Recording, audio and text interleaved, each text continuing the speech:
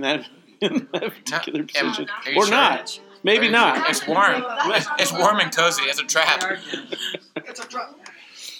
It's a trap. I'll say it. I would not be able to do that. But then I'm not a cuddler at all. I've never that's just not my thing. Physical touch. I don't. Are you like a verbal affirmation kind of guy? Oh, very much. I'm Yes. I'm actually both. An acts of It's service. very convenient. And yeah. The thing is, my wife is not. Acts of service? So no, she is physical touch, which is nice for me. But and then You want to sit on the couch, Ricky? she's quality time, which I am so not. Really? Yes. Oh gosh, that's like my I'm so not. like physical Yes. touch and quality time are like 1 and 2. for I'm me. just so not quality time at all, and she so is. Really?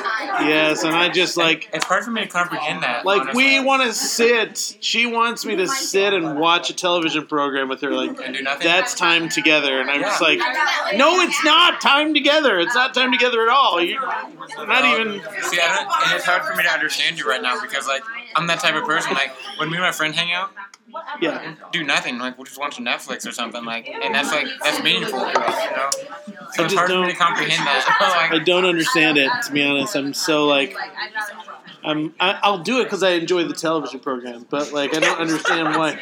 I don't understand why why that Not my is wife's company. time together. You know what I mean? Like, I get and you. then there's times where like I don't want to watch the TV program together. Like, let's go do something. Let's get out. You know, let's Well, if whatever. that's the case, And you she's can- like, you can make the case that like, hey, sit in the room with me while I'm playing Xbox. oh, that doesn't work now. Oh no, it doesn't. No, I wish it would. That'd be great.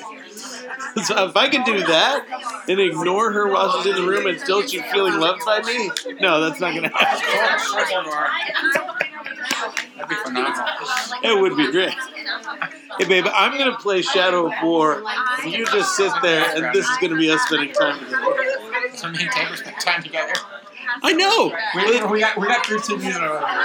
We do. I mean, I do that with my kids. We'll play video games together. That's how we hang out. Like, not Shadow of War necessarily, but Halo or some game we're actually playing at the same time. For a while, we had to ban Minecraft because, like, oh my gosh, it was like because my older sons would become evil and start like blowing up other people's creations, and it was just. Sorry, your family fist fights. It was so like stop! I hate you. You know. Anyway, all right, let's get rolling. Let's get rolling. That's what I love to say. Blessed are those who mourn. Top of your title. Yeah, we're gonna have fun with that one today. All right, Yep, John. how is everyone this morning? Wonderful. Was that it? What language was that? Was that tongues? Jones Is there an again? interpretation? I'm just wondering. Anyway. Evansvilles for doing well. Evansvilles. Hey, you're speaking Jones again, man. That's what you were Yeah, thinking. it's called redneck. You guys are a little too close to We're not Kentucky. gonna go there because I know too many people from Evansville. So, You live there. it's not. It's scary. So, all right, I believe that's what we're gonna jump back into the Sermon on the Mount this morning. Isn't this exciting? Yeah. I love the Sermon on the Mount, and today we're gonna try and tackle at least 3 Beatitudes. Okay, we're gonna do our best.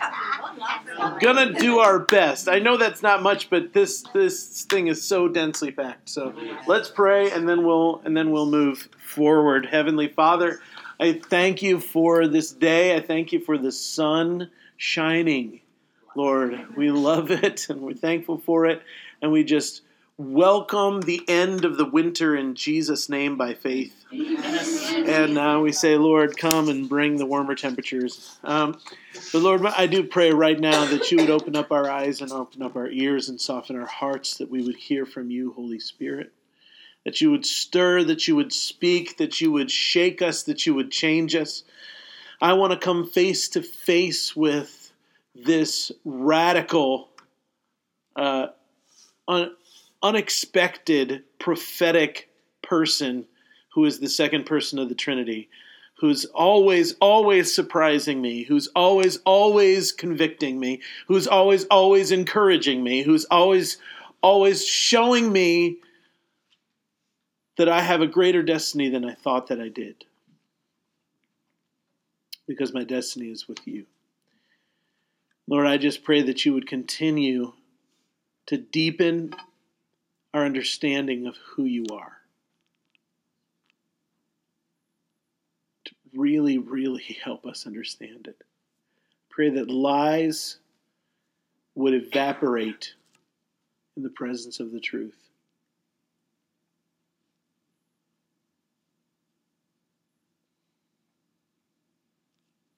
In Jesus' beautiful name, amen. So last week we talked about the Sermon on the Mount being a interpretive key that Jesus was giving the Jewish people at the time to look back at the Old Testament and the way that they had seen God in the Old Testament before, and to change their underlying presuppositions of who God is and how God operates and what a kingdom ruled by God would look like. I've been spending a lot of time in this last week listening to one particular theologian, somebody that I've been waiting to dig into, and I felt like this was the right time. His name is N.T. Wright. Anybody heard of him before? He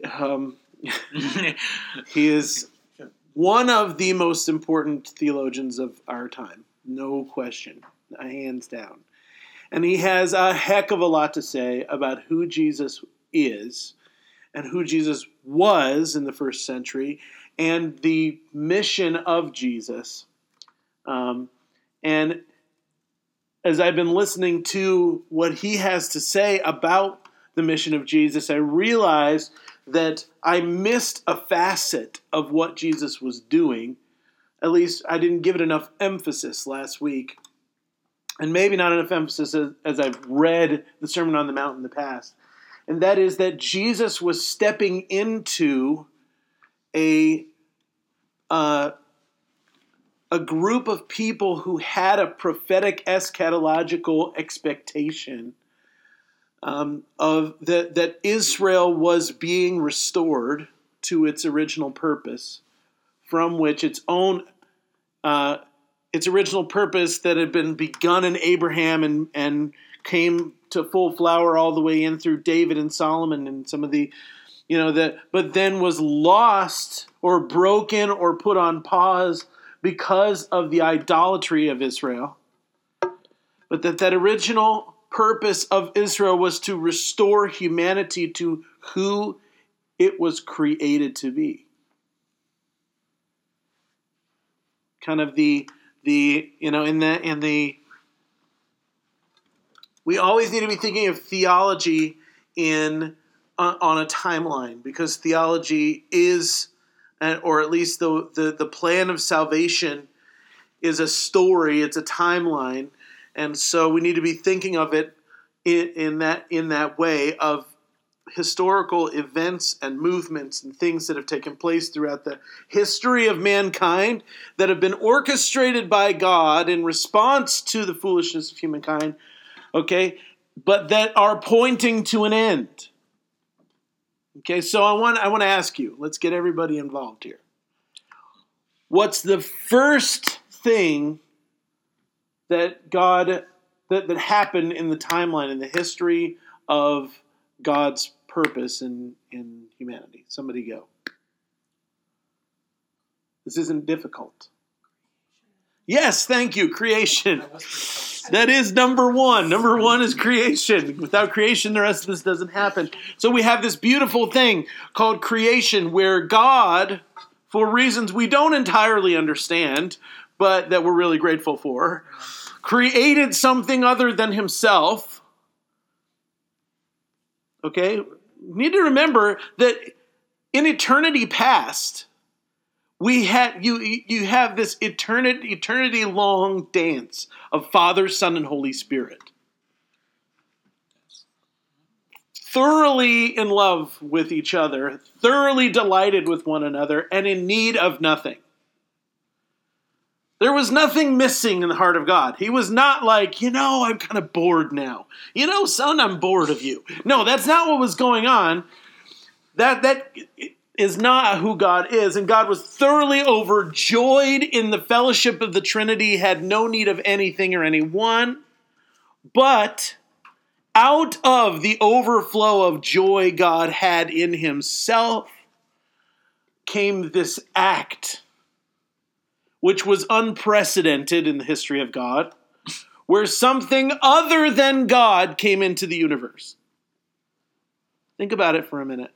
Something, all you have had, all that has existed eternity past, and it is impossible for us to think about, okay, time didn't actually exist until God created it. So explain how you have something before time, and then that's another nosebleed kind of moment. Like,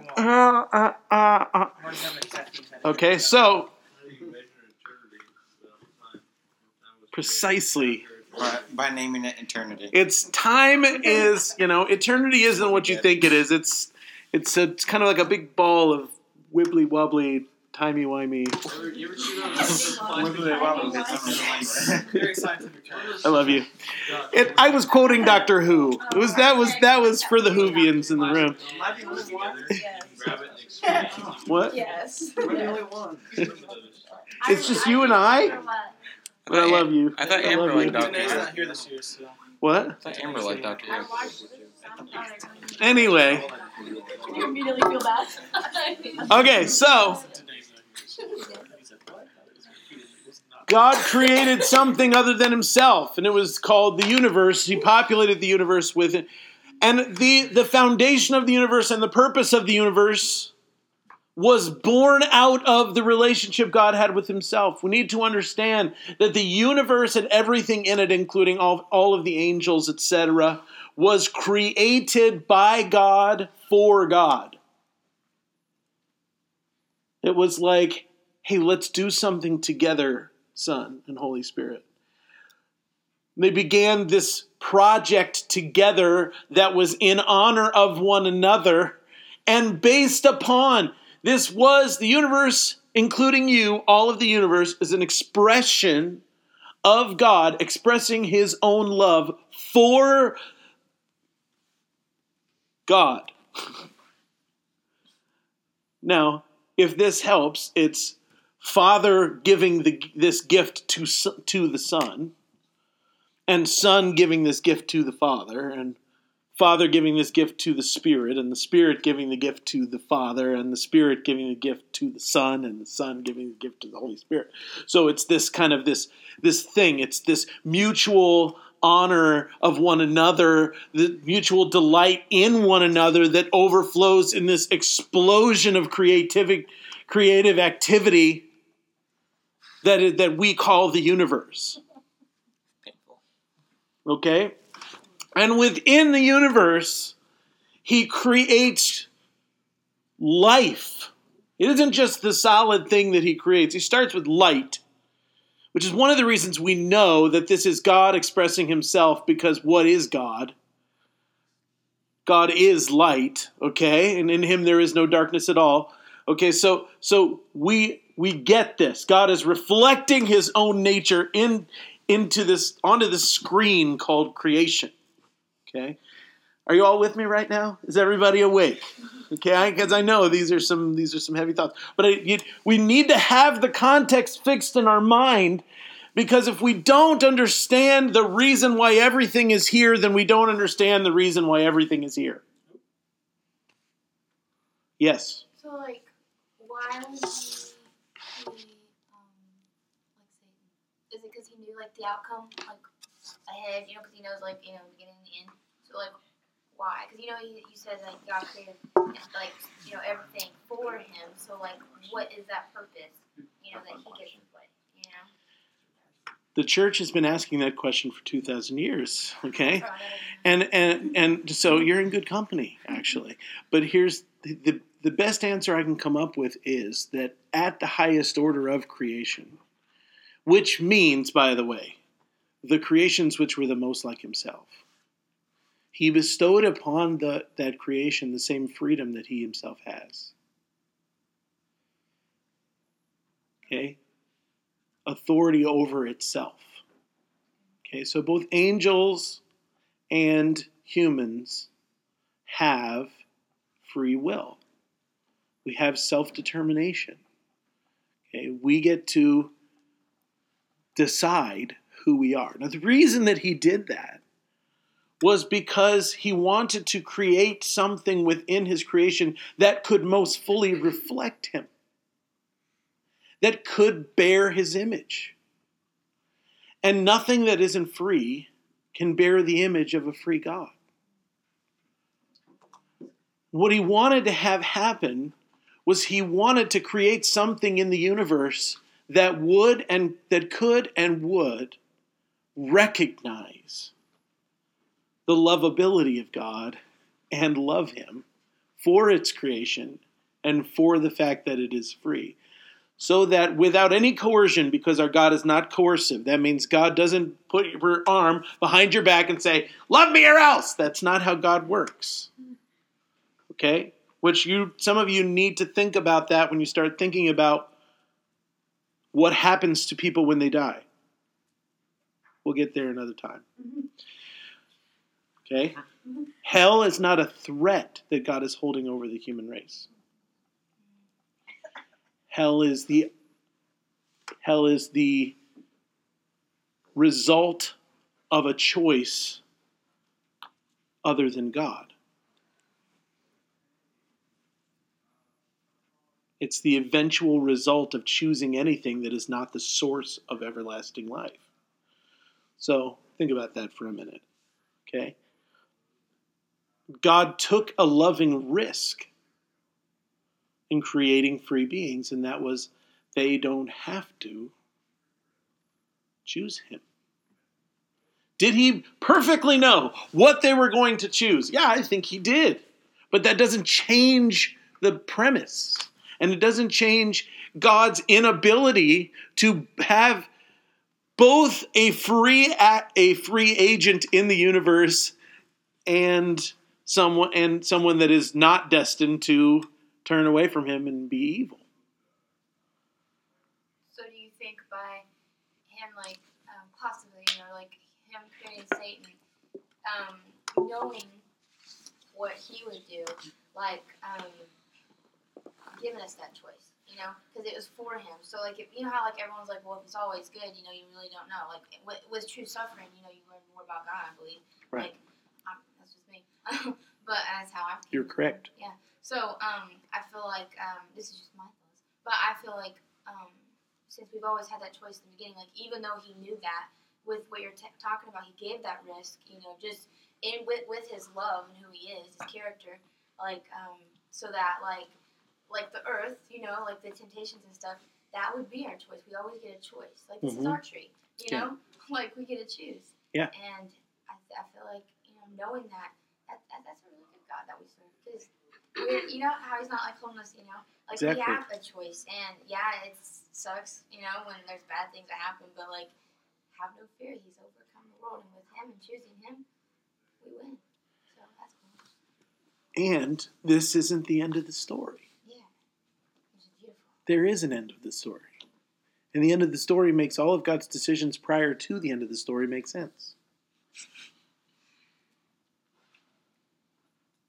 But you have to know the end of the story is coming. That's why God told us the whole story. Okay? So, creation, included in that is the creation of angels, the creation of humans, the creation of animals, the creation, etc. Okay? But this picture that Dr. Wright has been talking about is that that creation existed as a place where God and his living created beings could be together, and that heaven and earth and the spiritual and the non-spiritual, quote unquote, were never supposed to be separate from one another, and that all of the universe is this place for the image bearers to reflect the image of God into the universe, both reflecting the image of God into the universe and also reflecting the praise of the universe back to God.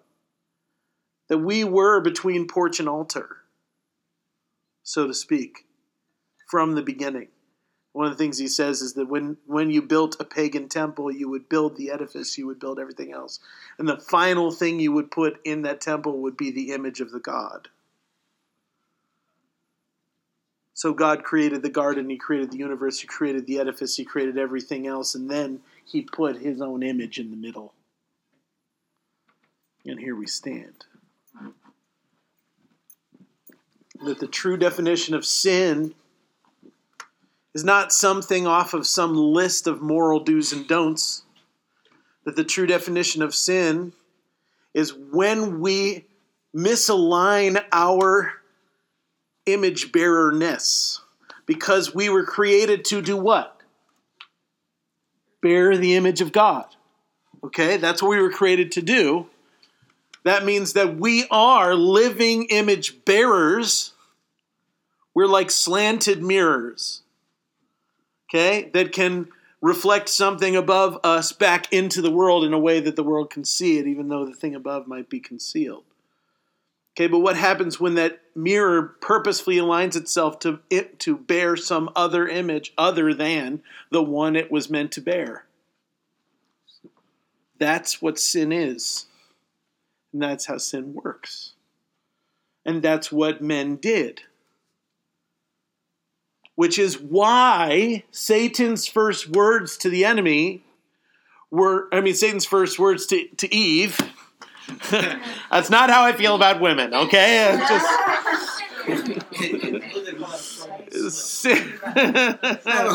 Yeah, but Freud said I wanted to have sex with my mother too, so I'm not. I'm just. Do you know anything about Freud? Yeah, don't. He was an odd human. The reason you don't like your dad is because you subconsciously want to have sex with your mother. That's Freud said that. That's called an Oedipal complex. Anyway, which I'm like, no, actually I don't. But anyway, sorry, Freud. He also did a lot of cocaine. But anyway, he actually did. He did a whole lot of cocaine. Great. There's some quote by him about it was funny. I'll look it up again. What about he cocaine. sings the joys of cocaine like on several occasions. It enlivens the yeah. Anyway, and all of psychiatry is based on this. Yay. The cocaine fueled rants of a crazy man. Okay, so anyway, where were we? Satan. You got me off on Freud. Satan. So Satan speaking to Eve. What does Satan say to her? What does Satan say to her? He does not immediately, tell her, you should do this. He begins by degrading her understanding of who God is. Did God really say?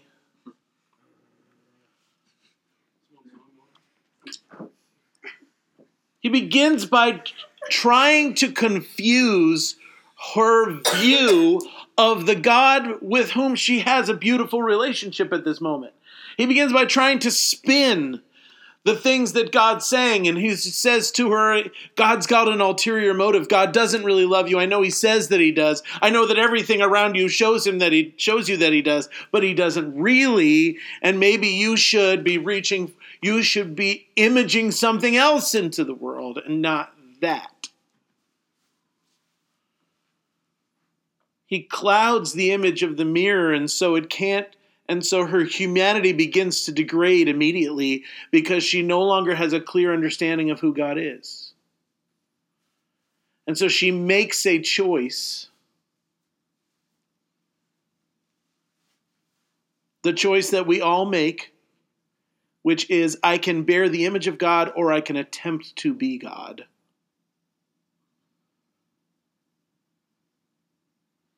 That's the choice we make. I can bear the image of God or I can attempt to be God. That's every sin you've ever committed is that choice right there.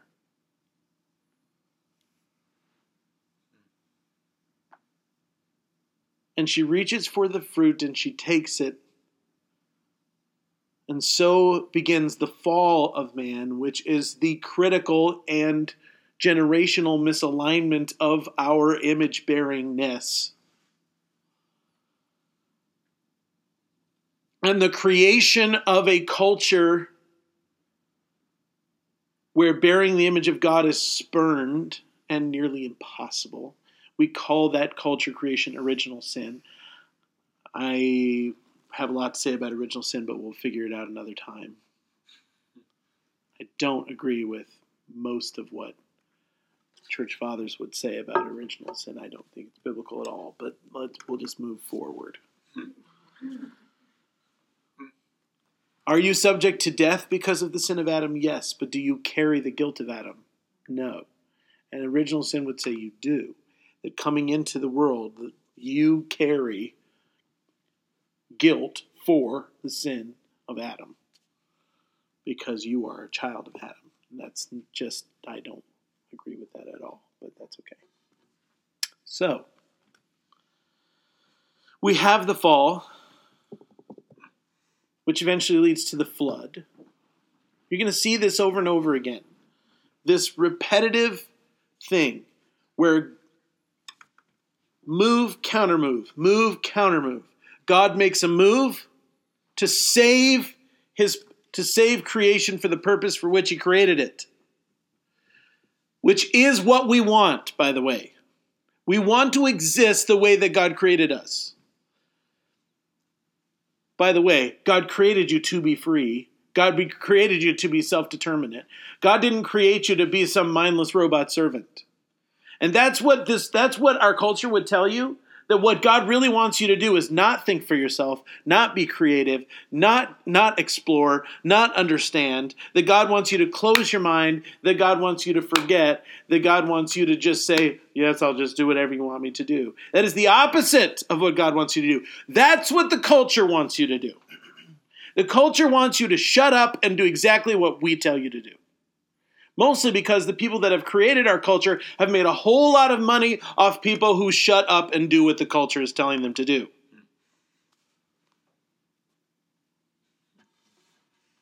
Are you with me?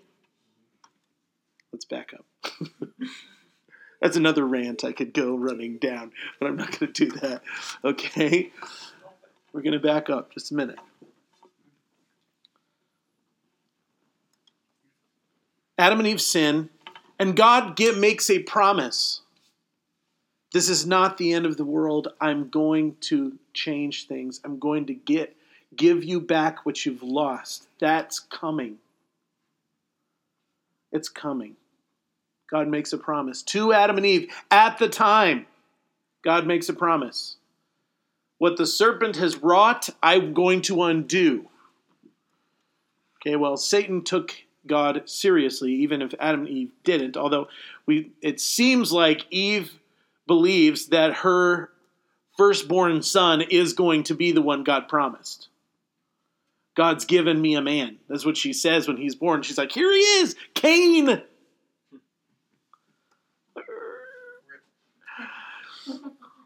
Cain was not the one that God promised, but anyway. Okay. And human culture continues to move further and further away from its intended purpose as Cain kills his brother and moves away from Eden and sets up a city. The first human city.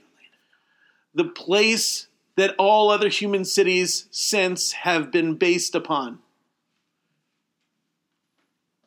Think about this. The origin of human city is the murder of the brother. Okay, that's the origin of the human city. Well, okay, let's. I'm getting somewhere in a minute. I But just you thought wait. about like Remus and Romulus in Roman theology. The origin of the human city is the murder of my brother. And human cities and human civilization has grown ever since by killing someone else, stealing who they are and what they have, and making it mine. That's the history of human civilization. Think about it. Okay? This is who we are. This is our culture. This is our race. We are murderers and thieves, and that's what we do. And we kill people, we steal what they have and who they are, we make it our own, and then we call ourselves great in the eyes of history. Hello, thank you, I'm so awesome. Exactly. Yeah, Manifest Destiny is great. Just think about it. And that's going to be important later on. Okay. So, let's continue to move forward. All right? America's the worst. Humanity comes to such a point where the earth gets completely unlivable, and God says, I have to wipe the slate clean. Now, the Nephilim may have had something to do with all that, but I'm just going to move on beyond it. And then here we go. The flood happens. God starts over with Noah. Guess what happens? Immediately after human civilization gets a brother gets sent out, cast out by his father for dubious reasons while he was drunk. And the recycling continues. Brother cast out, city established. Here we go. Oh, that's next. We're just going to skip beyond that, though. We're going to move forward a few hundred years, and God says, it's time to begin that salvation plan that I promised so long ago. Although, of course, God has been thinking about it the whole way. That's why God kept Shem and was talking with Shem and was dealing with Shem and all of the children under Shem. We're learning from Noah what it meant to be people who loved God and the things of God. And this, continued on until the great-great-great-grandson of Shem, whose name is Abram, who's living in Ur. God comes to him and says, get out of here. I'm going to start everything over with you. What is God doing? God is saying, I'm going to create a people through which the rest of the world. What does God promise to Abraham? Abraham, look at the stars. So shall your descendants be. And then he makes him this promise. And through you, all the families of the earth shall be blessed. What was God doing? God was saying, I'm going to take this one man and his family, and I'm going to cultivate an anti-human culture. An anti-culture culture. I don't know how to, it's not anti-human, it's very pro-human, but it's anti the culture humans have created. Counterculture, I just don't like that word because it's too freighted. But anyway, counterculture, fine, we'll use it for now. I'm going to create a counterculture that has within it the revelation of who I really am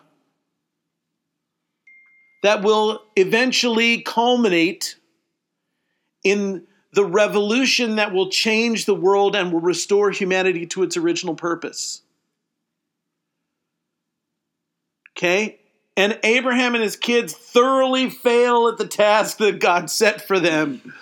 But it doesn't matter. Paul says, but does that mean that God was a liar? Nope. Let God be true and every man a liar. God still knows what he's doing because several thousand years later, Jesus of Nazareth is born. Fully God, fully man, the son of Abraham, okay, and the culmination of and the restoration of both the purpose for Israel and the purpose for mankind, which happens in his cross.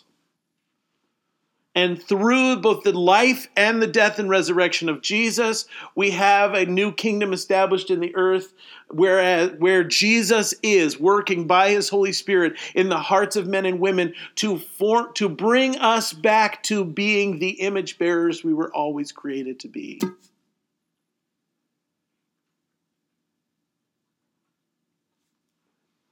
When we get to the end of this story, we will have a fully restored humanity ruled over by the God-man, the truest, most deep image bearer,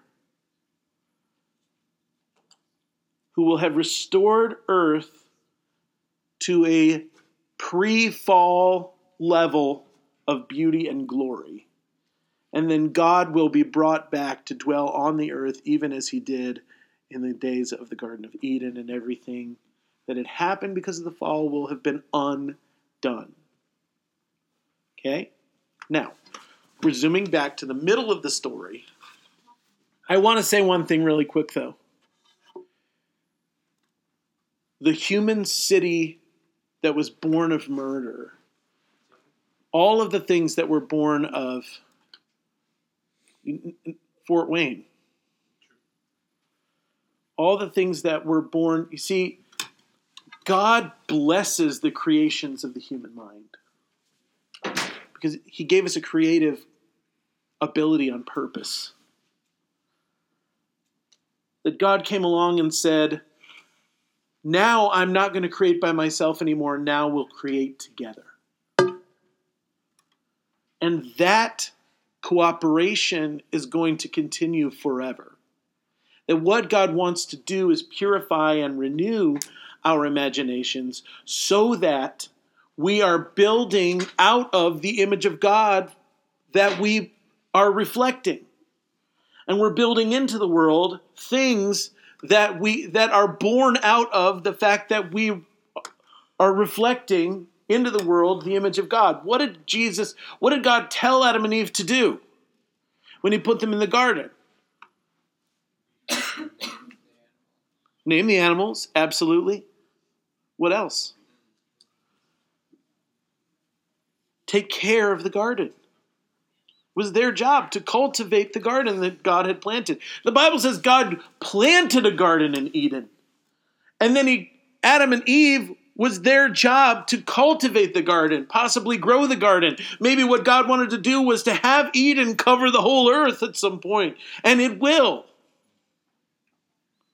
It truly will. That God was saying, okay, I'm done creating by myself. Now we're going to create together. And he gave them jobs to do, which both employed their curiosity, naming the animals, and their creativity, cultivating the garden, and naming the animals too involves creativity. Two things that we as humans absolutely have to have working, or we are bored stiff. Do you understand? Are you with me on that? If you aren't having your curiosity satisfied continually, you're bored. Is that true? Yes. It's true. That's why humans are constantly learning. Did you think that was a mistake? No, God did that on purpose. But there's another piece to that as well, and that is we take what we learn and we regurgitate it as a creative force into the world. We make inventions, we create things, we bring new levels of flourishing and etc., both for ourselves and for the animals and plants that we encounter. Now, we do a pretty crappy job of it right now, but that's because our image of God has been so clouded. So, like, with the creativity and stuff, like, is that kind of the reason of, like, why when you said, like, last time, like, how it's so hard for us to, like, stay still and clear our minds, is that, like, part of the reason why? When I say we need to stay still and clear our minds, I don't mean we need to empty our heads. What I mean is we need to realign the mirror with the image. That's what clear your mind means in a Christian context. The whole idea of meditation in the Eastern practice is empty your mind completely, have no thoughts whatsoever, create like this empty space and live there. Okay? But that's not the Jewish tradition of meditation. The Jewish tradition of meditation is to fill the mind with the Word of God and allow yourself to navigate the waters of the Word of God until you have a good, some good pictures out of the Word of God, and you can begin to understand. It's the way that we're supposed to engage in this because the thing we are the most curious about, and the thing which we should be on the most intentional journey with, is our understanding of who God is. And it takes an eternity to know an eternal God. We will be on this journey into who God is forever. But our journey into creation is a journey into who God is. Scientific discovery, etc., are all things because everything that exists was born out of who God is. Everything that exists also shows us who God is. So curiosity is an absolutely important piece of this puzzle. And one of the things that I would encourage you to do is, when you're meditating, is to bring a question before the Lord and chew on that question for a long time. Don't take quick answers. Because they never work. Pat answers are worthless. Don't do that. Don't just, well, it just means this. No. Go deeper than the surface. I would challenge you to spend 30 minutes thinking about infinity. God, what does it mean that you're infinite? And then just let your imagination and your curiosity run, directed by the Holy Spirit. You're going to find things that you've never connected with infinity. You're going to find things that you never thought about. Scripture is going to come and it's going to help you to see and build this whole idea of infinity. And you're going to have this, it's a beautiful, wonderful, awesome thing. And I can't tell you how many times I have sat down. I usually do the meditative process of building a space in my head where I'm going to meet with Jesus and where we're going to talk about these things. And I did that with you, I think, a few weeks ago, right? Where we built a meeting place. And I do that often, where I will build a meeting place in which I'm going to encounter Jesus. I'm going to build in my brain an imaginary place, and I'm going to down to detail. What do the couches look like? Is there, what else is there? Or if it's in the middle of a field or something, what, kinds of flowers are in the field or whatever. I build that place really well with my imagination, and then I invite Jesus to come and to be with me there. And almost every time I've done that, I've had a dramatic encounter with the Holy Spirit.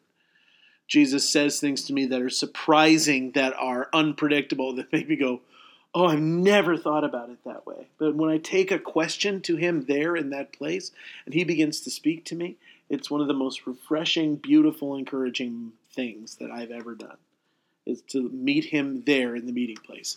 And the thing is, the truth, it says, this has become my regular practice. Jesus will start suggesting meeting places. Hey, I know we met in that room that you built for me, but what if we meet on the beach?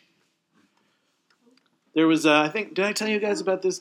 The meeting place that, one of the places that Jesus has met me quite a few times recently is a memory, actually, of a place. It's the beach on Anna Maria Island, and I was there. It's one of my favorite places in the world.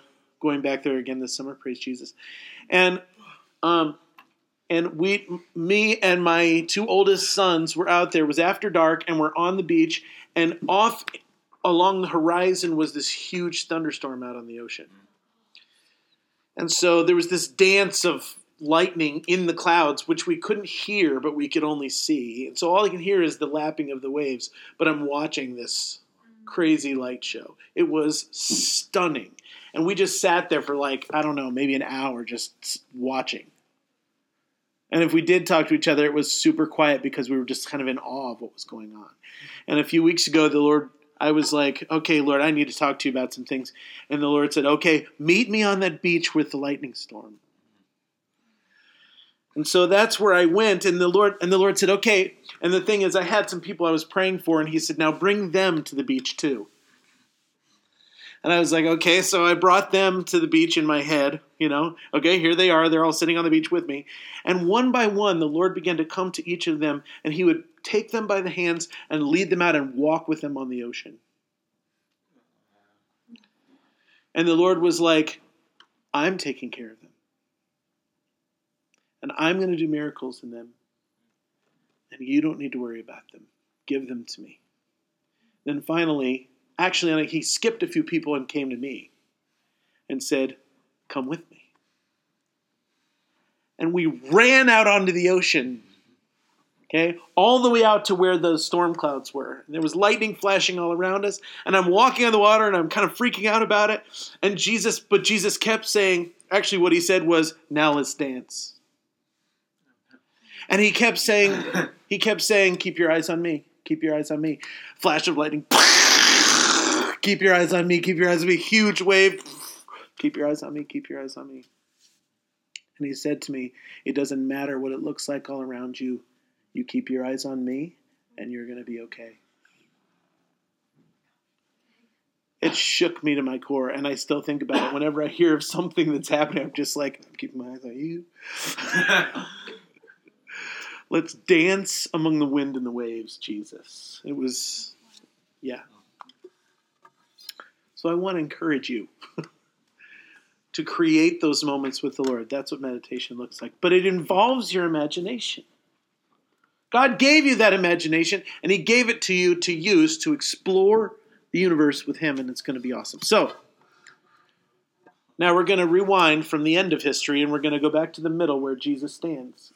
And Jesus is there. He's in a culture that understands the history of its own people, that understands that they have failed at the purpose to which they've been called, but has a wrong understanding of what the kingdom of God that they were created to establish in the earth.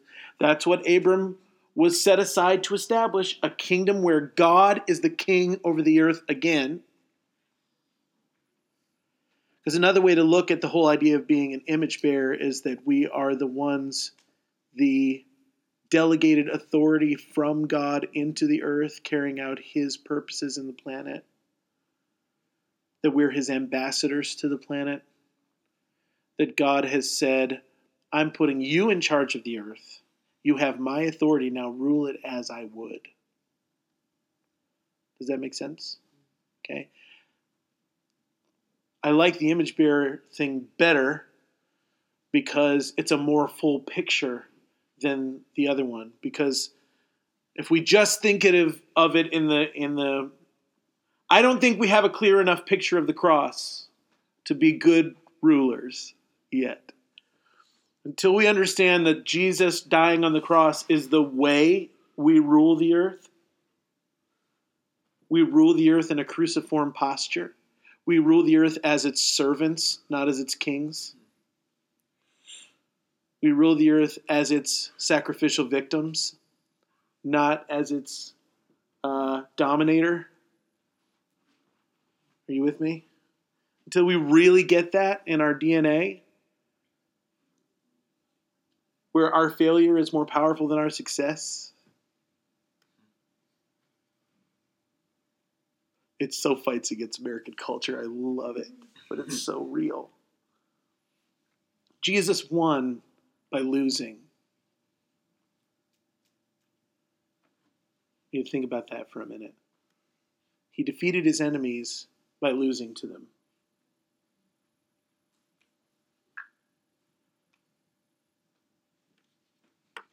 Anyway. So Jesus is stepping into a culture, the Jewish people, who have this echo in their mind of the kingdom that God has called them to establish in the earth, of the fact that God has raised up the Jewish people through Abraham in order to reestablish the rule of the image bearer on the planet, and that's why that's why Israel exists, and they know that.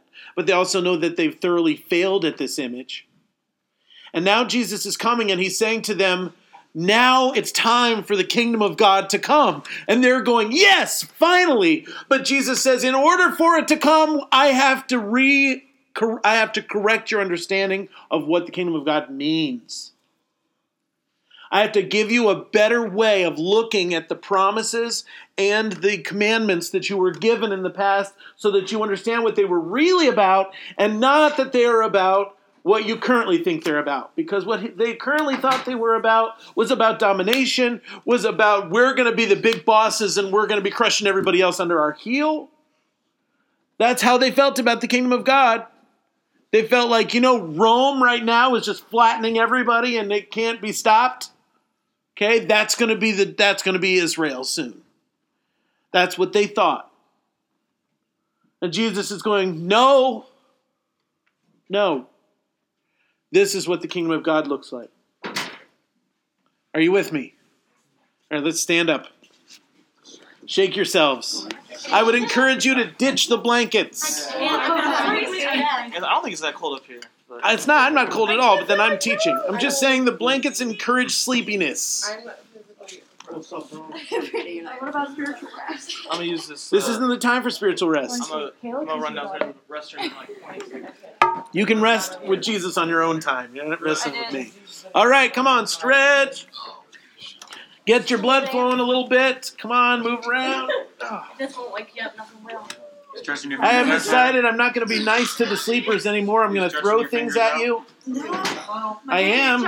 Please. Stress balls. And the thing is, I traveled an hour to be here to teach this class to you, and I love doing it. But I'm done with the sleepers. So I love you, but it's not going to be allowed to continue. So all right, I don't get them, Pastor. Hey, buddy. I like, I just. All right.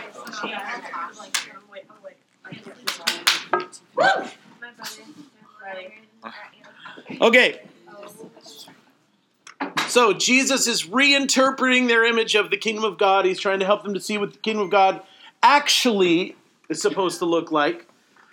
Because this is the purpose of Israel and it's the purpose of humanity on the earth. And he's excited about that. So we started last week with blessed are the poor in spirit. In other words, you can't begin with arrogance. You can't begin by thinking you know everything. You got to begin by emptying yourself. You got to begin by saying, I know nothing. Jesus, please teach me. Empty your cup so Jesus can fill it. That's where we're beginning. Number 2 on the list. Blessed are those that mourn, for they shall be comforted. Blessed are those that mourn. Now, can I say this to you? We hate this statement. We hate this statement because the United States of America, Western culture, despises weakness. We do. We despise weakness. We're like, I am a strong and independent person. And I can take care of myself, and that's one of the most important things that we want to be able to say about ourselves, isn't it? Think about it. Isn't it important to you that I don't need any help, I'm fine? Isn't that important? How many times have you seen people both legs are broken and they're like, I got it, right? And you're like, no, you don't. Okay, it's like those people that the hurricane is coming.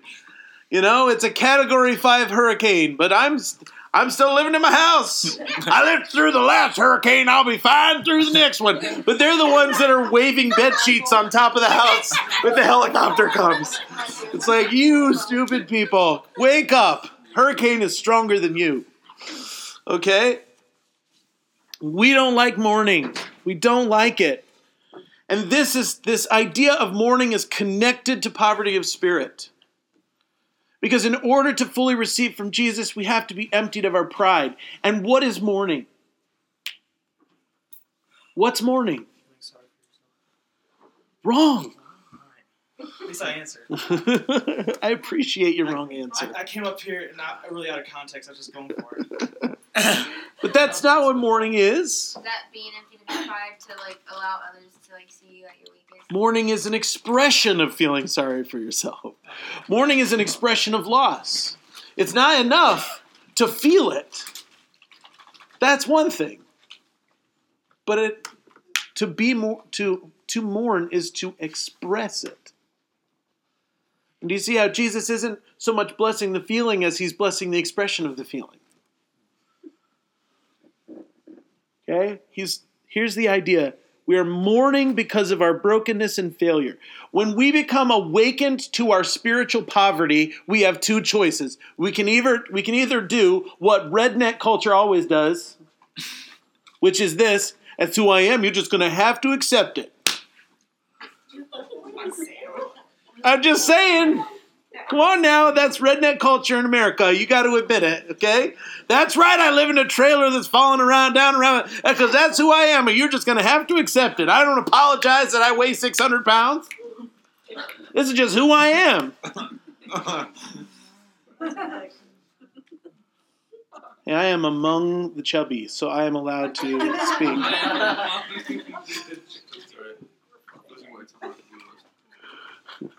Okay? Think about it. Have you ever watched that show, My 600-Pound Life, or whatever it is? Okay? What do they always say? Do any of them, do even one of them admit that they have done this to themselves? No, they don't. It takes hours of therapy to get them to say, yes, I ate those 9,000 calories a day for the last 30 years. It's not funny at all, but it's true. Okay, and I honestly think the reason that show exists is so that chubby people like me can watch it and be like, hey, I'm not that bad. I think if the day came when I passed a certain weight level, I would be like, well, I should probably do something. Bull crap. That's what got them to 600 pounds, okay? It's like 2 big books of meal. Mourning is an expression of the realization that I'm not okay. Spiritual poverty is the realization that I'm not okay. And mourning is the expression of that realization. Spiritual poverty is living in that place. It's making that realization, I'm not okay. And mourning is an expression of it. Mourning is the cry for help that is intentional and not, I don't know, the way people cry for help when they're not actually crying for help. Like a child who knows they need something, they cry. Alligator tears. What? Well, when somebody does something stupid and someone else is like, well, it was a cry for help. It may have been, but it wasn't. That's not the kind of mourning Jesus is talking about. Jesus is not talking about the passive-aggressive cry for help, which is actually not a cry for help, because when you try and give them help, they're like, no, thank you. Jesus is talking about the actual realization of the fact that I'm not okay, and then expressing it outside of yourself to someone else. I'm not okay. Starting with God, but continuing to other human beings.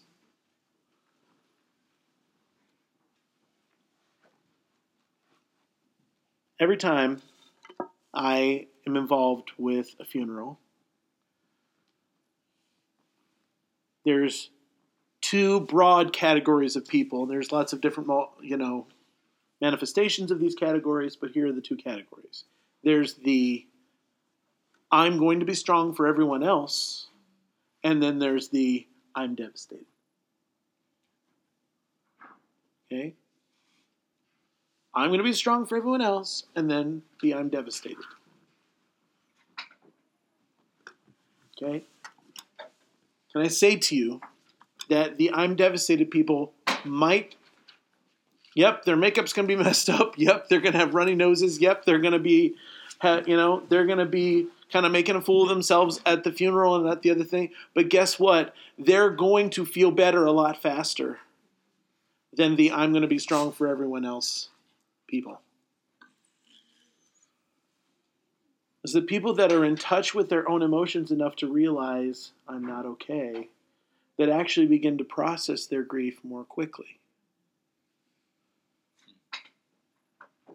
Now, I would never look at someone who's saying, I'm going to be strong for everyone else, and be like, you need to get to the business of mourning. No, that doesn't work. Don't ever do that. If you see someone that's like, I'm trying to be strong for my family, just let them live there, but you need to know that in 3 months or so, they're going to collapse in on themselves. They're finally going to realize that this person is gone, and they're going to have to mourn. That's coming. Although I have met people that have held on to that for years, and they've become cold, distant, non-people for a long time. And then all of a sudden their whole world collapses, and then they finally mourn the passing of their mother or father or husband or whatever. And it's only then that they're able to move on, because the human soul requires mourning to move through grief.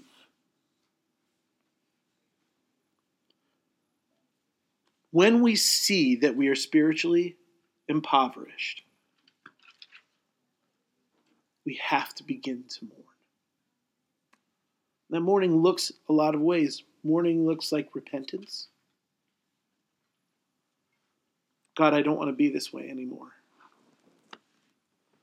Help me turn around. Show me, change my mind about these things. It's a request for help. It leads to repentance, and it leads to dependence on God, which is exactly what we need. It's not enough to realize you're broken. You also have to begin the process of being fixed. We have to move off of the crushing realization, I'm not okay, and step into the, but there is hope for me. One of the key ways to know if a voice you are hearing in your head is the Lord or the enemy is that one word, hope. If what you are hearing in your heart, in your head, is giving you no hope for the future of this reality that it's talking to you about, you will never, ever be done with that particular sin. You're always going to be stuck in it because that's who you are. That's not the voice of the Holy Spirit. Can I say that to you? Please understand, that is not the voice of the Holy Spirit. The voice of the Holy Spirit says, you are there, but you don't have to stay. Let me lead you out.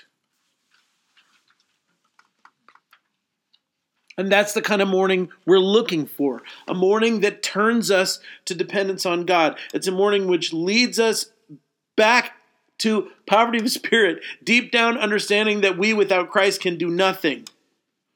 John 15:5 is one of my favorite verses. I am the vine, you are the branches. Whoever abides in me and I in him, he it is that bears much fruit. For apart from me, you can do nothing.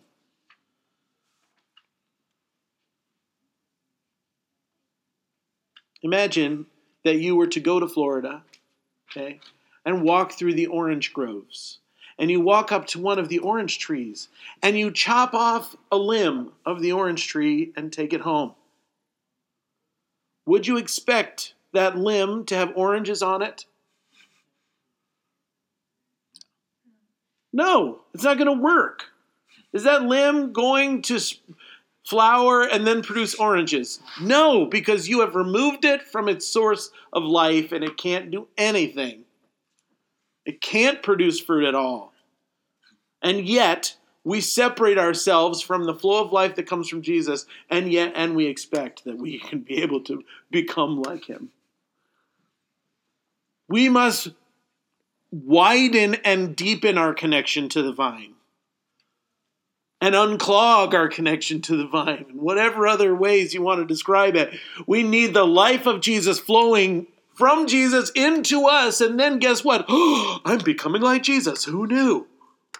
Isn't this amazing? Look, there's fruit.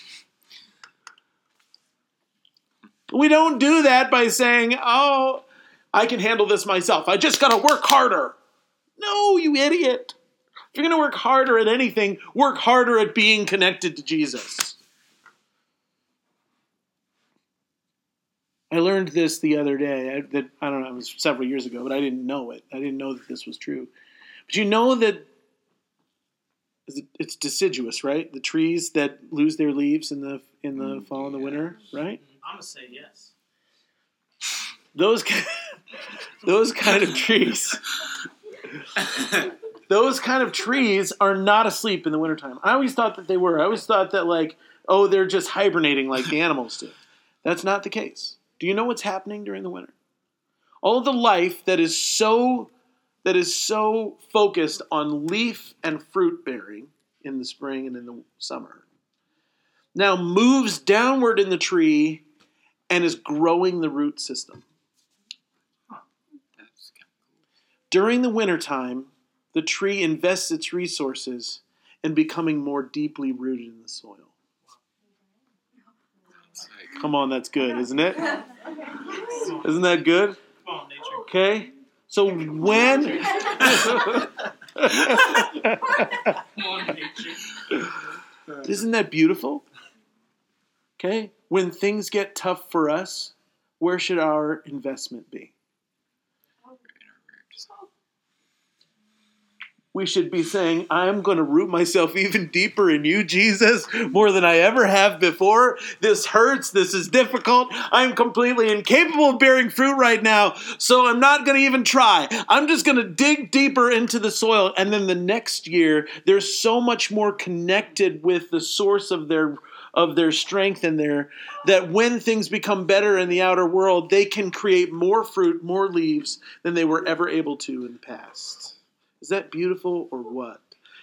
Let me encourage you, if you are in a winter season and you feel like I'm bearing no fruit at all, invest in your connection to Jesus. It's good stuff, man. That's what mourning looks like. Mourning looks like I'm hurting, I'm in pain, I'm in difficulty, so I'm going to dig my roots deeper into who Jesus is. That's mourning.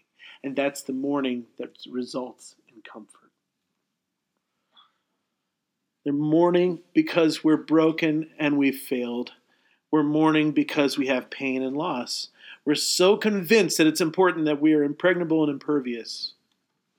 Sorry, that's my Assembly of God alliteration again.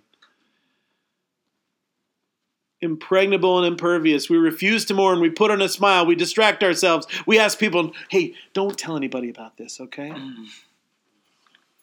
How often have you done that? Something truly terrible is happening in your life, and shame says to you, well, I'm going to share it with one person, but I'm going to swear them to secrecy. Which never works anyway, because everybody talks.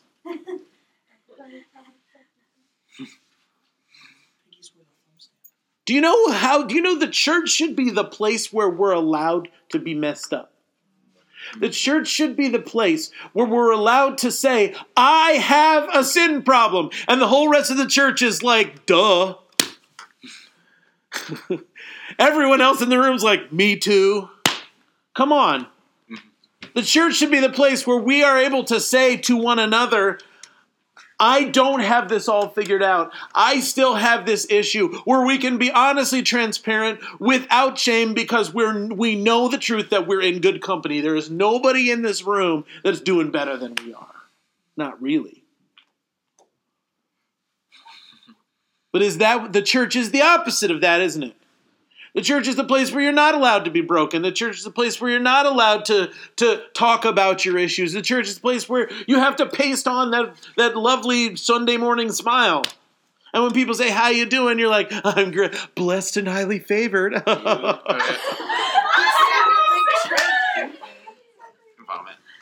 Makes me want to puke. The church should be a hospital. The only reason you go there is because you're sick. And it's never a shame to be sick in the hospital. Do you know how many times when somebody's really sick that they apologize for the fact that they're sick? Even in the hospital. Somebody's, like vomits on something, and I'm so sorry, I'm sorry. Or you're coughing. I'm sorry, I'm sorry. It's like, yeah, because you chose this behavior. You were like, you know what? I feel like vomiting right now. Stop apologizing. You didn't want this to happen. I should be apologizing to you. I'm so sorry. Maybe my germs, I don't know, but I'm sorry that you feel that way.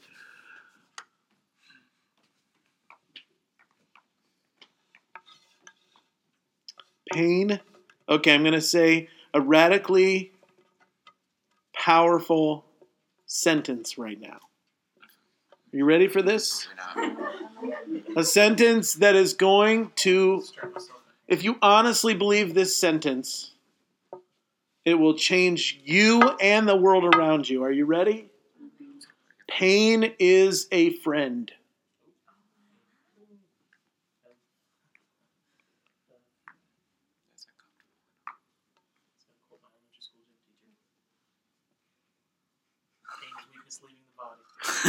Mr. Ron Dubois. That's such a joke. That's such a joke name. Yes, No pain, no gain. Brother Ron. Brother. He is though. He loves Jesus very much. Oh. He went from, His son is actually a pastor in the area right now. Do you know that? I did not know that.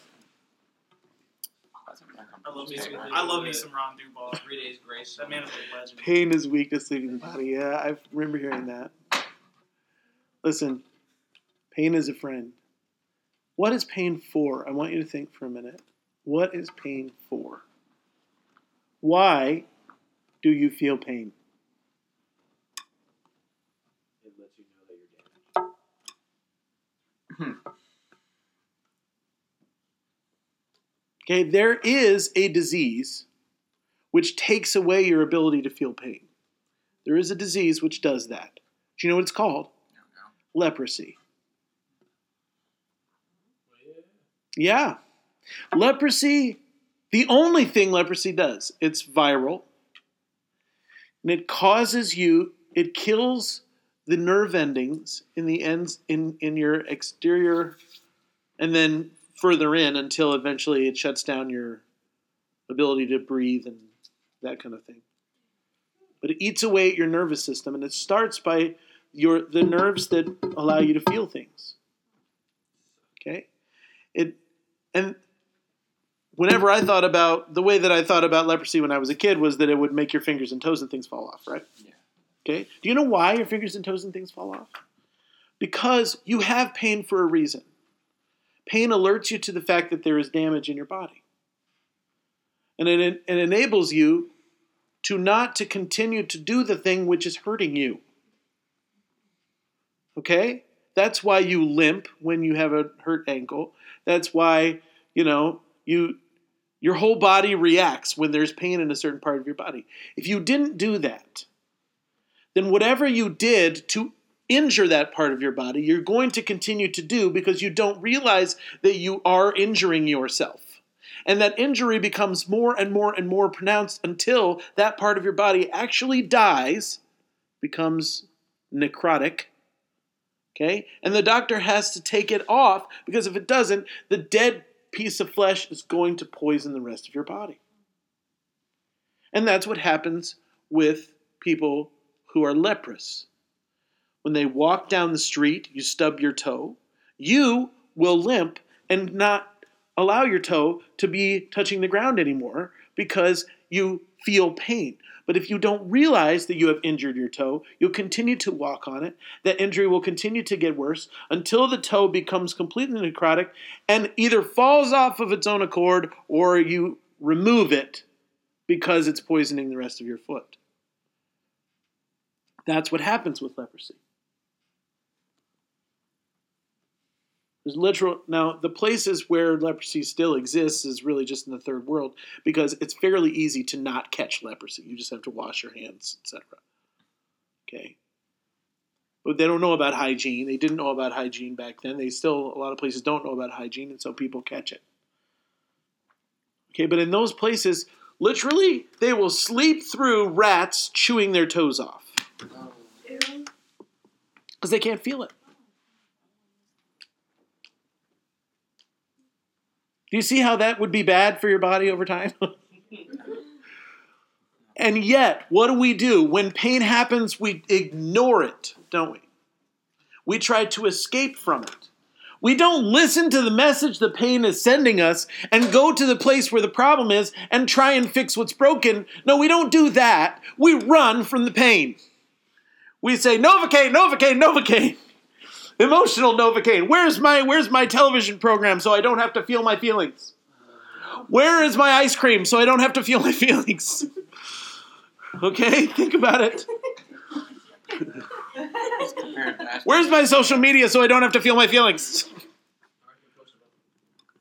We have a whole array. Where are my cigarettes? Where's my sex? Where's my alcohol? Where's my drugs so I don't have to feel my feelings? We have a whole array of ways to numb ourselves from the pain. Instead of going to where the problem is and confronting it head on and saying this needs to be fixed, no, we run away from it and we continue to just numb it until that part of us dies and begins to poison the rest of who we are. Or until this thing that we're doing, which we need to do more in greater and greater quantities just to continue to numb the ever-growing pain, eventually takes us over and kills us. This is the problem of Western society. This is the problem that's all around you, and this is your problem and mine. We don't recognize pain for what it is. It is a friend. It is a friend that says to us, something's wrong and it needs to be fixed.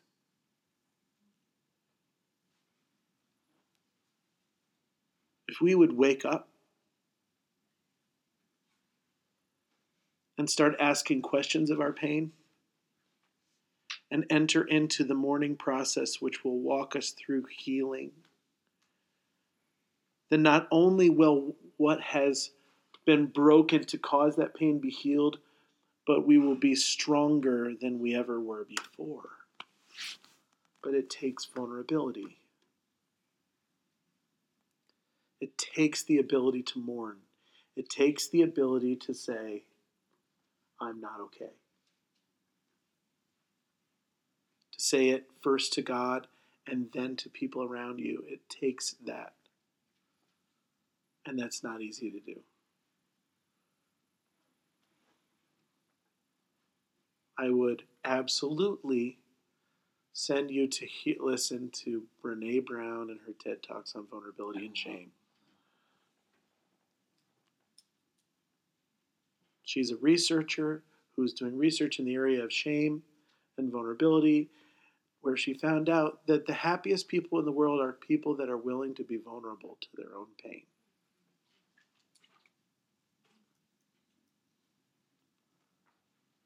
Check her out. She's amazing. I'm about to read her new book, which is called Braving the Wilderness, which is all about what it means to actually belong.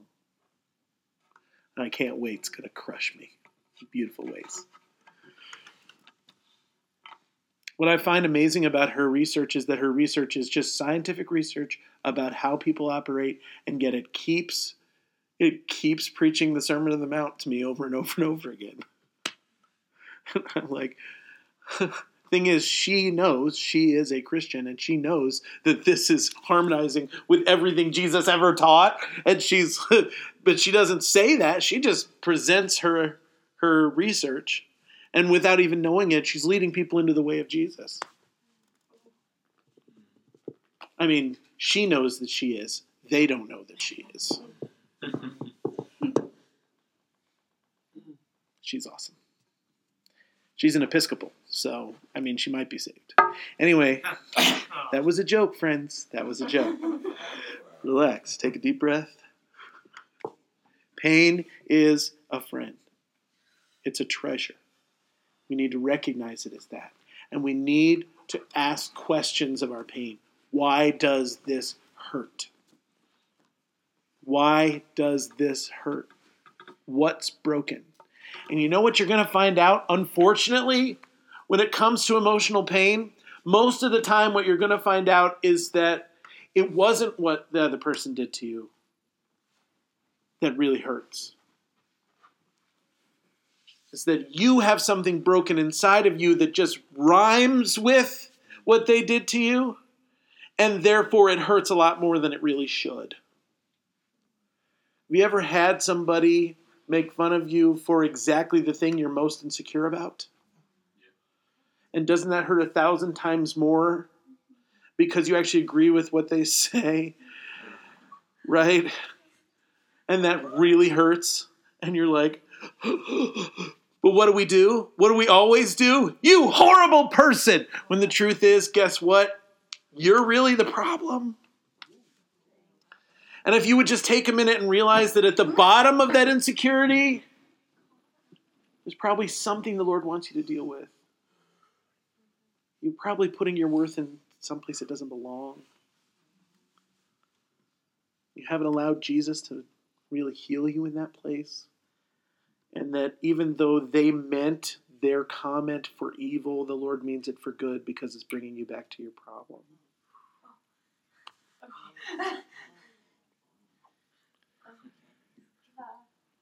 Imagine the day when you'll be able to say to someone who said something really horrible about you, thank you.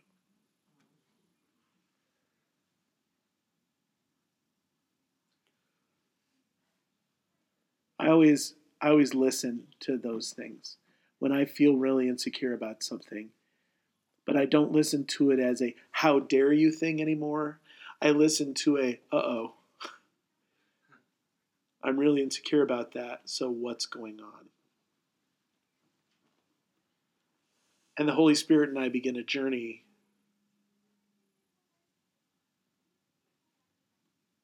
to figure out where I'm misaligned.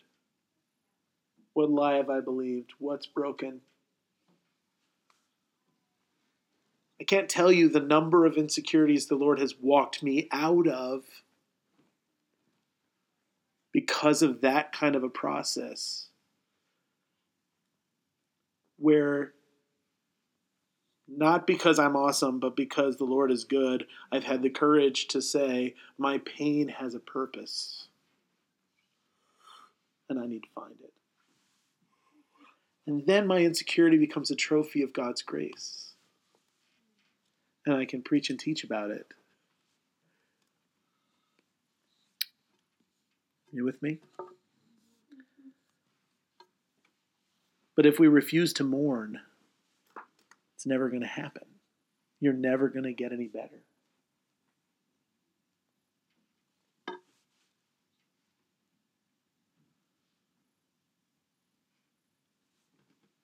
As with all of the Beatitudes, Jesus says, blessed are they that mourn, because there's a purpose. They shall be comforted. Thank you, Jesus. He's saying, mourning without any intention of leaving your current state is not real mourning. Mourning is the beginning of a process of change. Mourning is the beginning of a process of healing. Complaining is the opposite of mourning. Grumbling is the opposite of growth.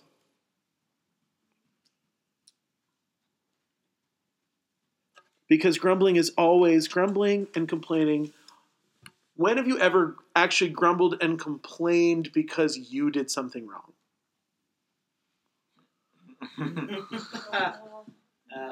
Stop it. What is grumbling and complaining? It's a finger point, isn't it? Isn't grumbling and complaining saying, you suck, this sucks, everything else sucks, but I'm fine? The blame thrower, yes. Your negativity is terrible for this team. Anyway, anybody with me on that? Yes. Okay, yeah. The blame thrower, I really love that. It's one of my favorite things from that movie.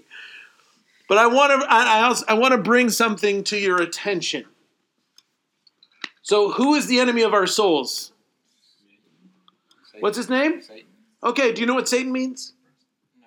Accuser. That's what Satan means. That's what Satan means. And there's a whole lot of theologians that don't even refer to Satan as a person, but just as a process, just as a spiritual force in the world, which causes me to locate the source of my problem outside of myself and somewhere else. It causes me to kill my brother when he's telling me how to follow God better and not be, because my problem with God is because of you. That's what happened with Cain and Abel, isn't it? God didn't accept Cain's offering because it wasn't offered with faith, according to the book of Hebrews. But God accepted Abel's offering because it was offered with faith. Cain turns, looks at Abel, and he is mad at Abel. Why? Because God accepted your offering and not mine. Did he once ask the question, what did I do wrong? No. He murders his brother.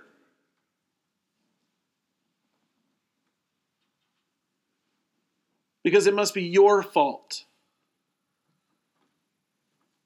and not mine. That's the work of the accuser, and that's what always happens, and that's the basis of our entire society. Because that's what we do. When we have a problem as a society, we find a scapegoat, and we crucify them, and that's supposed to fix everything. Right? Isn't that what we did? Isn't that what we do? I could be really, really political right now, and I'm not going to. But isn't that what we do? It's those immigrants coming over the Mexican border. It's those immigrants. They're our problem.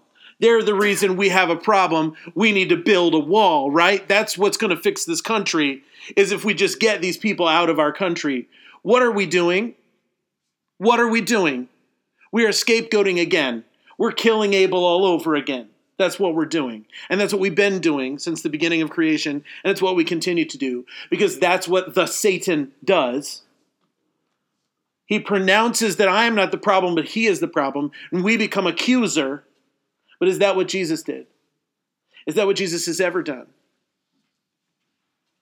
And I would say this to you. There's a French theologian which I'm beginning to get read in on. His name is René Girard. He has some very, very interesting ideas. I don't know whether I agree with most of them, but one of the things he's said, I don't know how he said it because he probably said it in French, but the guy that was saying what he said this, that when you have a culture that is built on sacrificing the other in order to fix my problem that I caused, in other words, a sacrificial culture, if you want to enter that culture from the outside, you will either come in as the persecuting majority or as the sacrificial victim. And Jesus decided to do the latter.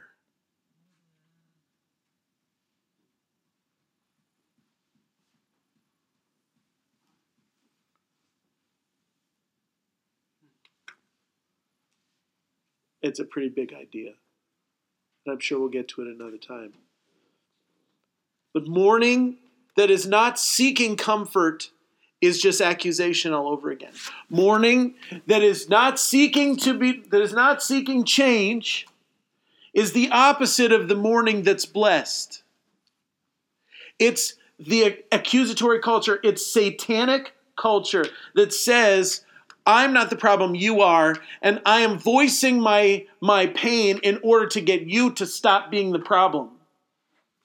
But that is not the mourning Jesus is pointing us towards. Jesus is pointing us towards mourning that's born of spiritual poverty, which says, I am the issue, I take responsibility, and I'm going to get help. It doesn't agree with the accuser to point the finger at everyone else. It agrees with Jesus that says there is hope for me to change. Does that make sense? And when your walk with Jesus is being ruined by someone else, you've become Satan.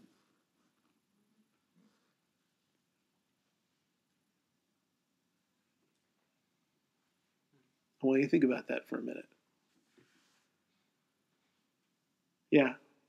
So, the whole blame others thing. What about those who blame themselves, for everything that goes through? The question is, are you seeking change, or are you just voicing pain? There's a difference. That's the difference. Because, you can be satanic about yourself. Well, I'm just broken and I'm never going to be fixed and nothing is ever going to happen.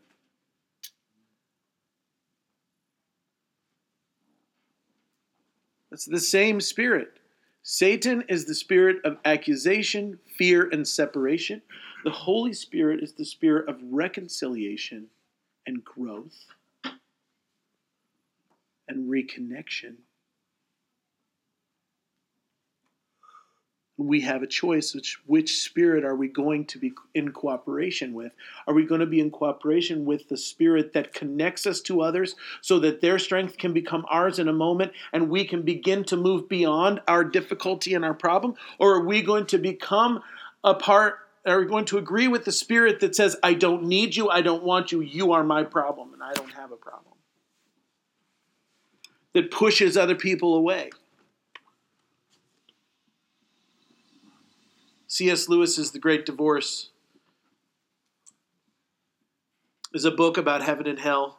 He has some very interesting theology on the afterlife. But the picture that I love, the picture that really, really stings in that book, is that the people in hell are running from one another. And the longer you're there, the more alone you become. The guy asks, he's walking around in hell and he asks, can I go visit Genghis Khan or one of these ancient guys that, he said, yes, but it would take you 1,000,000 years to get there because he's run so far from everyone else. But the longer you're in hell, the more alone you become. Precisely because you are in hell because you refused the help of the Savior. Or of anyone else for that matter. You said that you were correct and everyone else was wrong. Even those that agree with you will eventually become wrong. And you become more and more isolated forever. And that's the real torture of hell. then not only are you locked in your destructive pattern that you were in your entire life, but you're locked in it alone.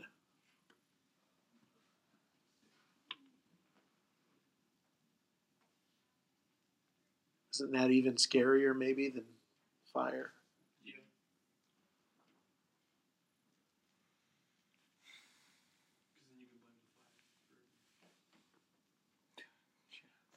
Yeah. I know it's a stupid statement, but it's also true, though. There are those who refuse to be comforted. They refuse to receive hope and help. They refuse good advice because it's never going to get better. It's hopeless. And I'm helpless. Neither one of those things are true. I also want another way to recognize the voice of the enemy. First of all, it has no hope in it at all. Second, if you are convinced that you are the only person that has ever felt the way that you feel right now, you are listening to the enemy. Because it's not true. You're not that special. I love you, but it's true. Gosh, I love how that went. Your brand of brokenness is not that different than the brand of brokenness that everybody else sitting around you has. You're not the only one. You're not that special. Think about it, though, Preston. Isn't it an incredibly prideful thing to think that no one has ever suffered the way that I do? It is an unbelievably prideful statement to make. I am the one who has suffered worse than anyone else. Oh, shut up. That makes a whole new thing. When you talk to somebody and they're like, they're going through something, you're like, well, I've gone through something similar, maybe not the same But you don't circumstances, know. but things like, yeah. So I'm really curious now. That just changes how people talk to each other, I guess. That's the voice of the enemy. They have listened to and thoroughly believed the voice of the enemy. When we weep with the one who can do all things, we know that our weeping will come to an end because he can do all things. I'm not telling you not to weep. For goodness sake, weep. I'm not telling you not to mourn. For goodness sake, mourn. But mourn in the company of the one who can comfort you. And mourn so that you can be comforted, because you will. That's the promise of the kingdom of God, that here mourning is comforted. Now, it's not comforted by numbing the pain. There's a song, an old song, he'll take the pain away, I know it. I'm like, no, I don't want him to take the pain away. I want to walk through the process of healing that will make me stronger. I don't want another Novocaine to my soul. I want to actually become better.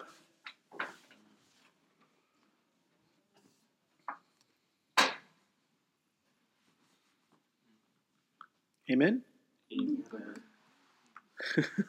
Okay, I said we were going to get through 3, but we've only got through 1. That's pretty much all I have to say about blessed are those that mourn. I want to, but we only have 15 minutes left. So I want to put it out there. I want to hear from you. Process with me. What are you thinking?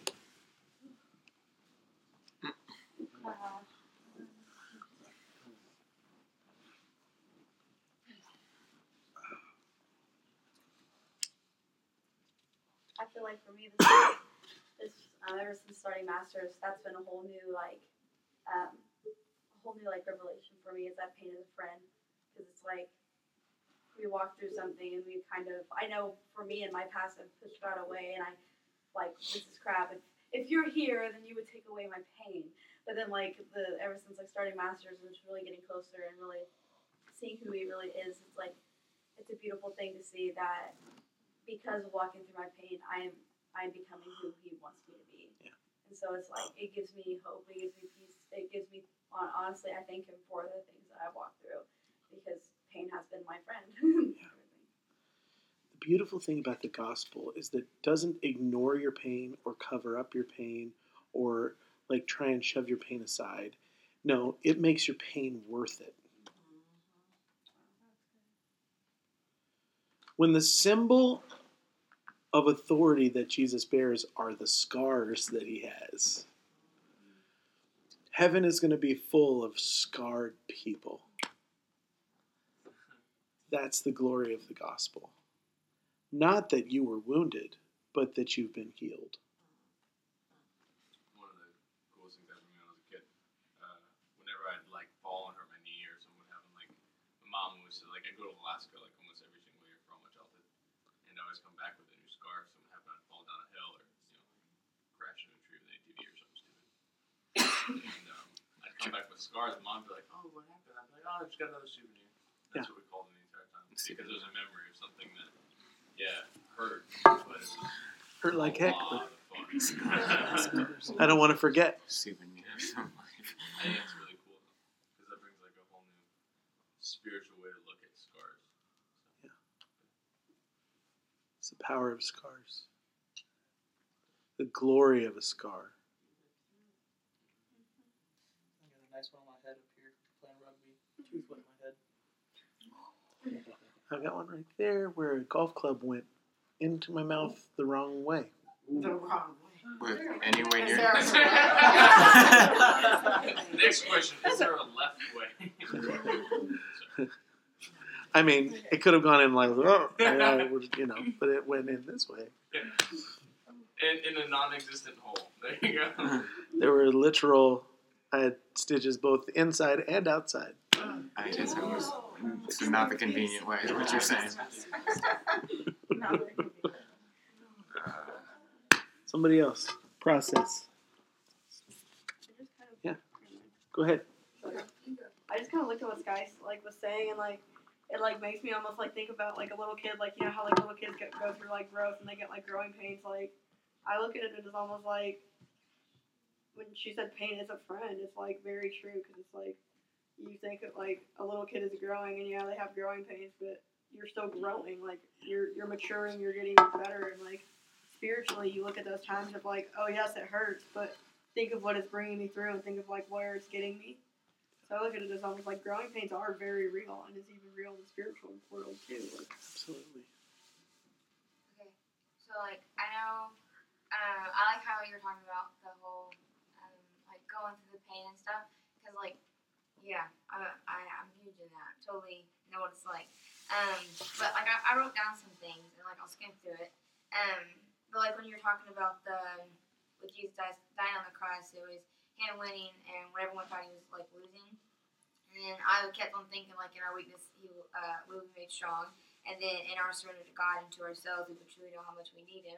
And then when we don't allow ourselves to be our own God, it shows us who the true God is. And then I wrote, I used to think Jesus. That's another thing I was coming to, because I thought He was too perfect. I was like, God, you knew I was going to mess up. Why do I have to be like you? I can't be perfect. And it was never to be perfect. And I was thinking, cause I put I used to think Jesus was too perfect to be like, and we need Jesus because He was the only one that could ever carry out His own will. Duh. LOL. That's what I put. Then we needed the Holy Spirit to bring back the true revelation of our true selves in God. And then one last thing, I was because how I asked you in the beginning, I was why did He create Satan?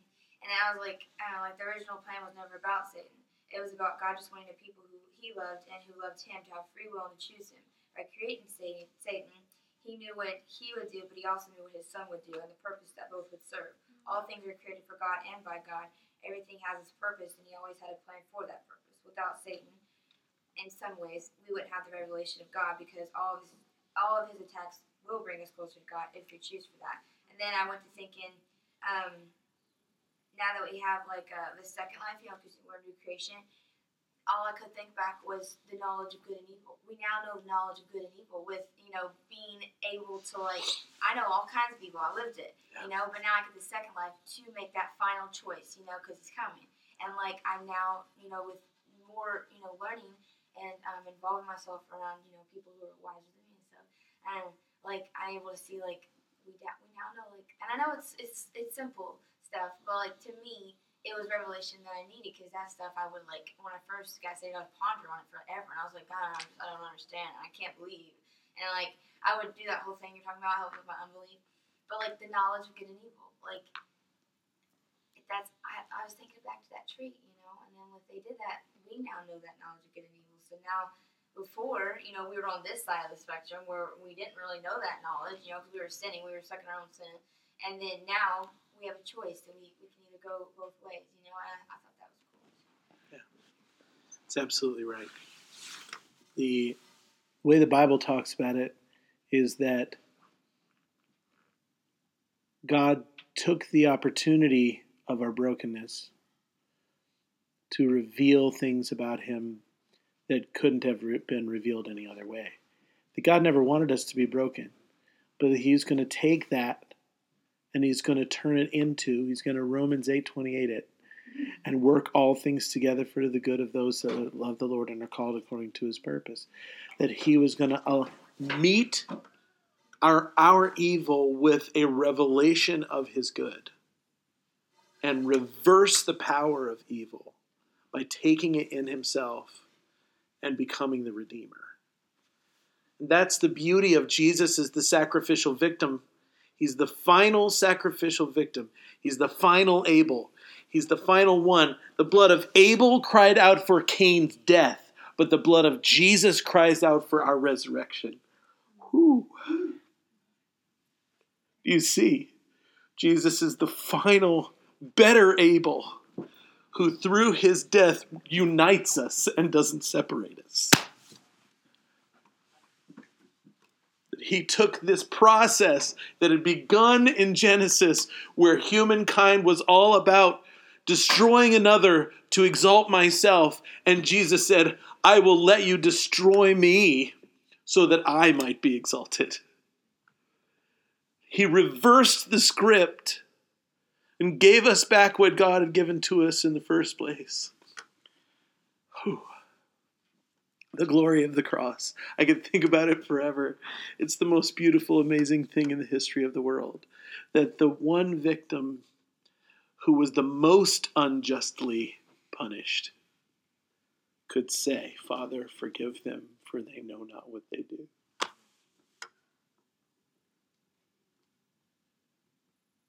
And now we live in the world as a reflection of Jesus' sacrifice.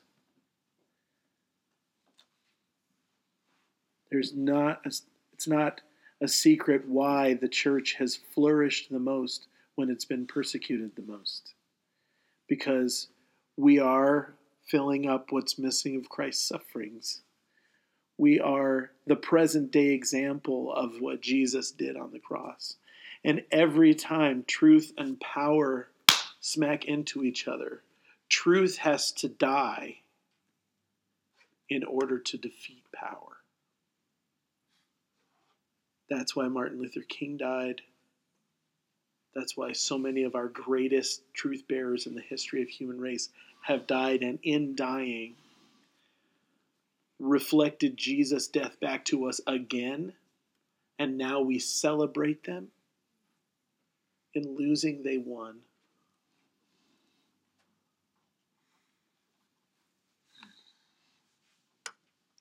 There's no room in the gospel for the worship of success that we have in this culture. Just none.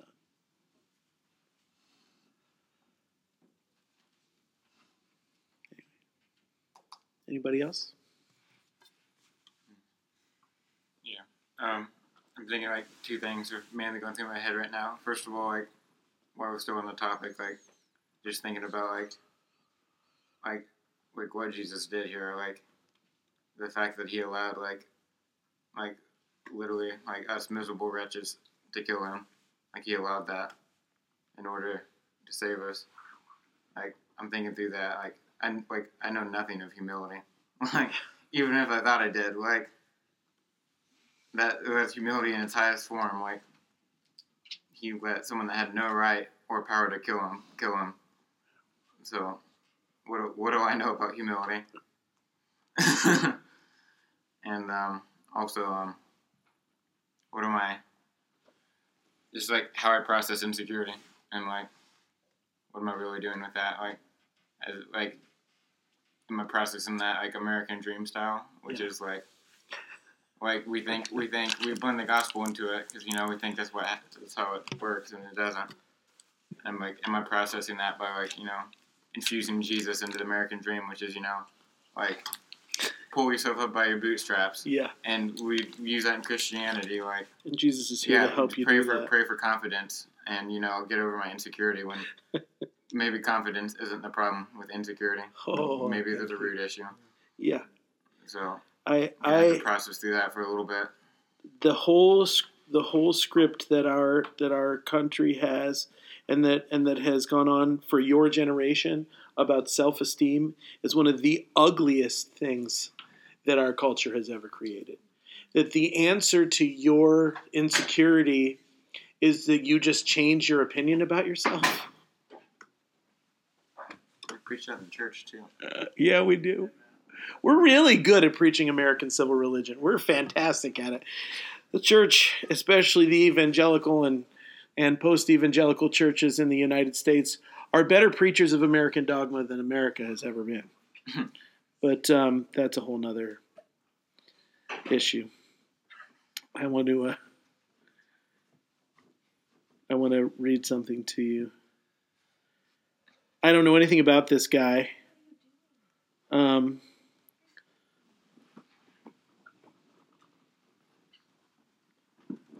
You okay there, Preston? Yeah,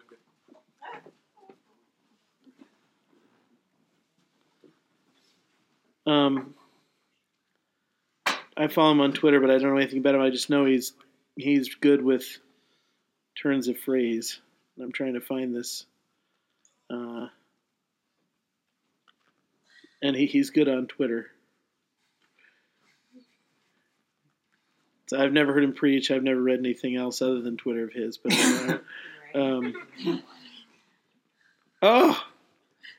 he likes Pedro the Lion. That means he's good. He's good. I didn't know that. Oh, Pedro the Lion. What is it? It's a band, and I adore them. It's actually a band led by a guy who was walking himself out of his Christian faith, and still is out of his Christian faith as far as I know, but he was cataloging his journey out of Christian faith via song. And he sang some really, really honest stuff that I really, really love. That really hurts. But is beautiful.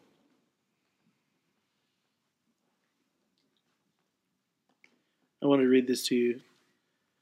We are so terribly fragile, seriously, so much smaller and more helpless than we project.